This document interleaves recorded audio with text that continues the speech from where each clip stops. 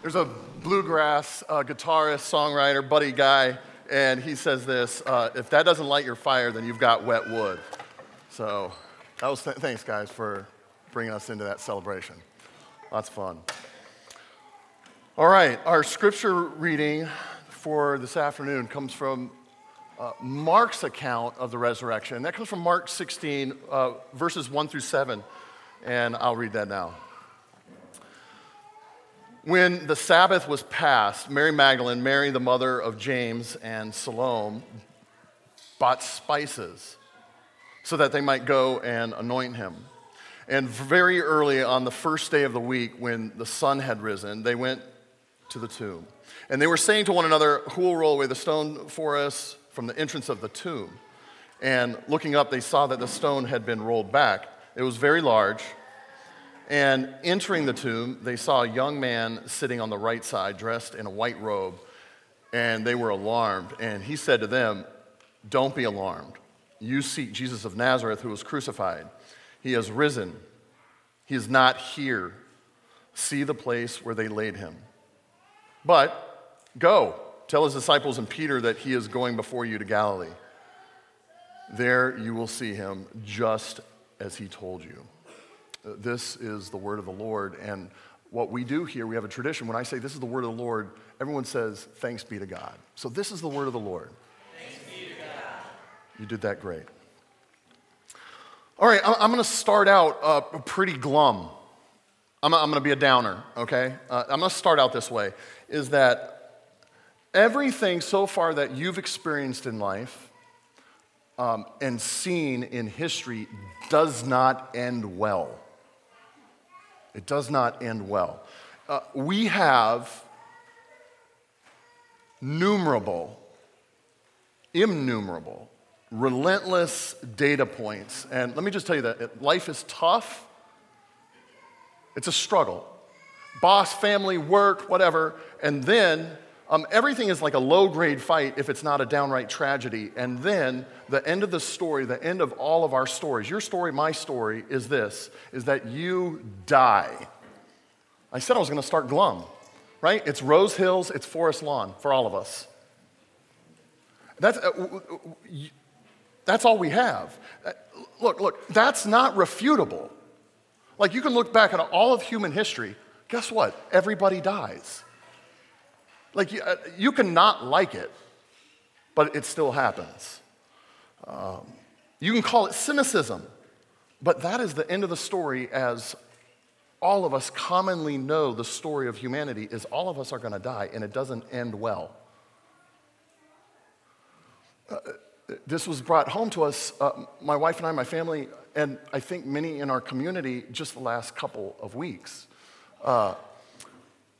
Do you recall the Nashville shooting just recently? It brought it home to us because friends of my wife and I, one of their 9-year-old daughters died in that shooting. Incredible. It's horrible objectively, but then when it's someone you know, it's amplified horrible. A friend of ours, a woman who had worked for him and they were close, and she's under 25, died in the past week and a half. And wow. If you live in South Pasadena, you know this, by just 1 degree of your associations and friendships, a middle schooler died this past week. Incredible. Horrifying. Let me just tell you this, and this is the glum part before we really get to celebrating and boogieing again. We really don't have a lot of data to make us optimists. We really don't. History is absolutely unrelenting here. In fact, the comedian Alex Voluto puts it this way. I understand. Conspiracy theories are always just thinking the world is going to end. It's just pessimism. What's the alternative? That people are good and things are going to work out?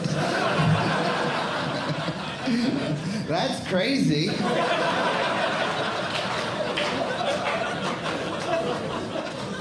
optimism is the ultimate conspiracy theory. Like, have you had someone tell you the secret? Like, the more positive energy you put out into the universe, the more positive things you get back. It's fake news. It's not real. But if someone's like, there's a group of Illuminati lizard people ruining your life, I'm like, tell me more. That makes sense. All right, what's his point? What's his point? The hopeful optimists are the conspiracy wackos. It's not the anxious people. It's not the worrywarts. They have all the data behind them that life doesn't end well. They've got all the pile of data, and all the optimists don't have a lot of data. Now,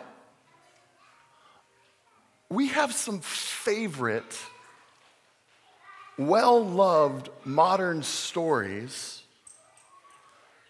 that have very difficult bad endings, don't we? Let me show you this. Let me show you 4 modern classics and how they end. It'll be from Frozen, it'll be from Toy Story 3, it'll be from Harry Potter, and it'll be from Lord of the Rings. Let's see. Hang on. Catch me. Gotcha. Again. Wait. Slow down.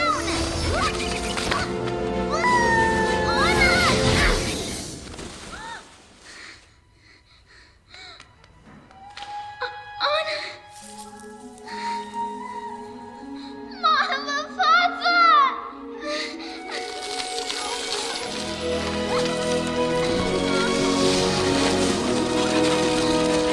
You okay, Anna? I got you. Elsa, what have you done? This is getting out of hand. It was an accident. I'm sorry, Anna. She's ice cold.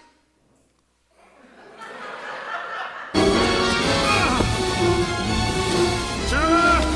The button! Help me! Come on! Go! Go! Hit the button!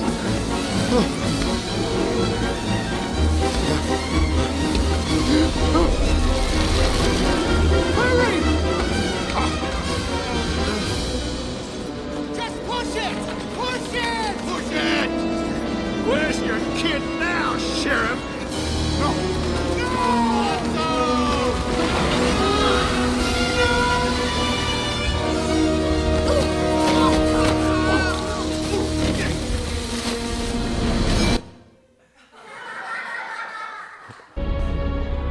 Who is that? Hagrid's carried. Neville, who is it? Harry Potter is dead! No! No! Silence! Stupid girl. Harry Potter is dead. From this day forth, you put your faith in me.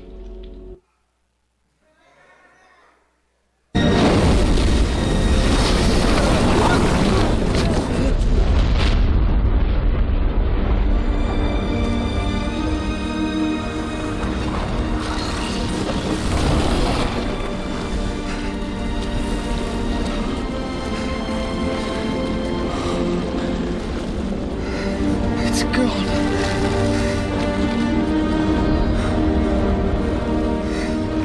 It's done. Yes, Mr. Frodo. It's over now.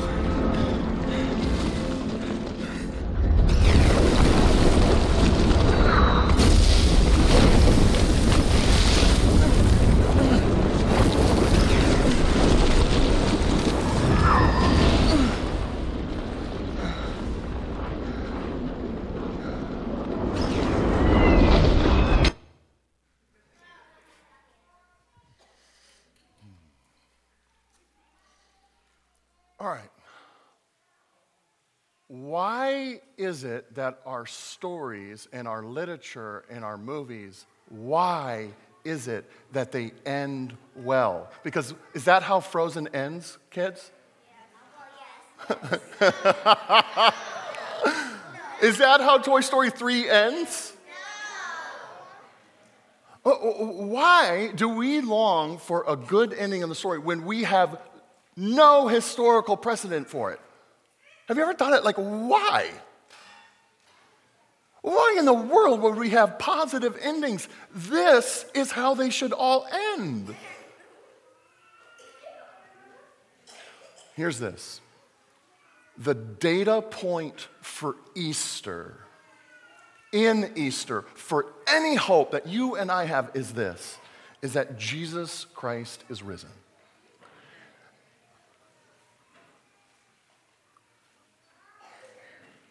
And the Apostle Paul tells us this, is that data point is the first fruit. You know what a first fruit is? It's the first time it happens. And it's a preview trailer for how all of our stories are going to end. And it's one data point. And all of the other data points are saying it should end like I clipped it out. All the other data ends with our world ending in what? Apocalypse, fiery meteors, carbon suffocation, dying stars, and, you already got this part, but dying people. All the other data, this is the only data point that says, what if the story doesn't end in apocalypse? Easter means this, is that the resurrection is the end of all the stories. It's the end of anyone who has a story and says, I'm going to trust that data point. Why would we have a longing for something that never, ever has ever been experienced except by Christ himself? I think humanity wants Easter to be true. Even if they don't want the Jesus of the Easter, I think they want Easter to be true. So what does that mean for you in your story and me in my story? To echo a Chinese writer, Yi-Yun Lee, she has this essay, and it's a great little essay. It says, "Dear friend, from my life, I write to you in your life." And so I'm going to echo that and use her phrase and say, friend, in your story, I write to you, I speak to you now from my story. It means this, is that the story is not over. It means that anything, think of your story, anything that is warped, wrong, or broken, inside of your story, the story that you are living, is really not the end of your story. It's not. You're not doomed by the past. You're not doomed by the unrecoverable, the regrettable. You know that there are no redos and resets and restart the game over. No, you know that. But that is not the end of your story. It's not the end of your story because the resurrection is true. It means that everything that infuriates you about the pain and the suffering and the injustice that we see around us, I'll repeat myself, is not the end of the story. It's just not. The singer and songwriter Sandra McCracken, she puts it this way in her song, Fool's Gold. But if it's not okay,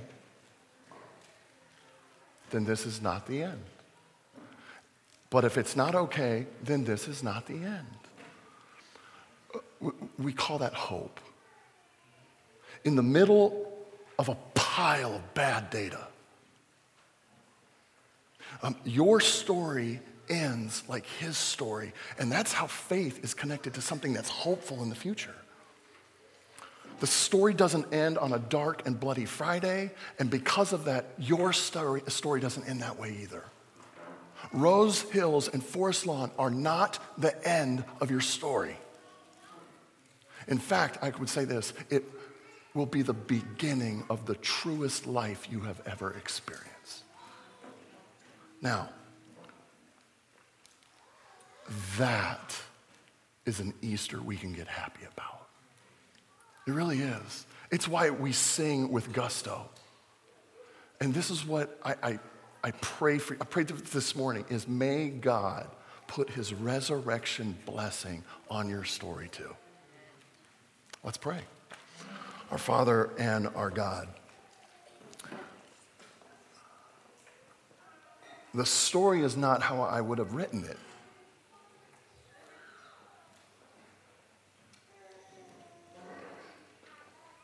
And I am glad.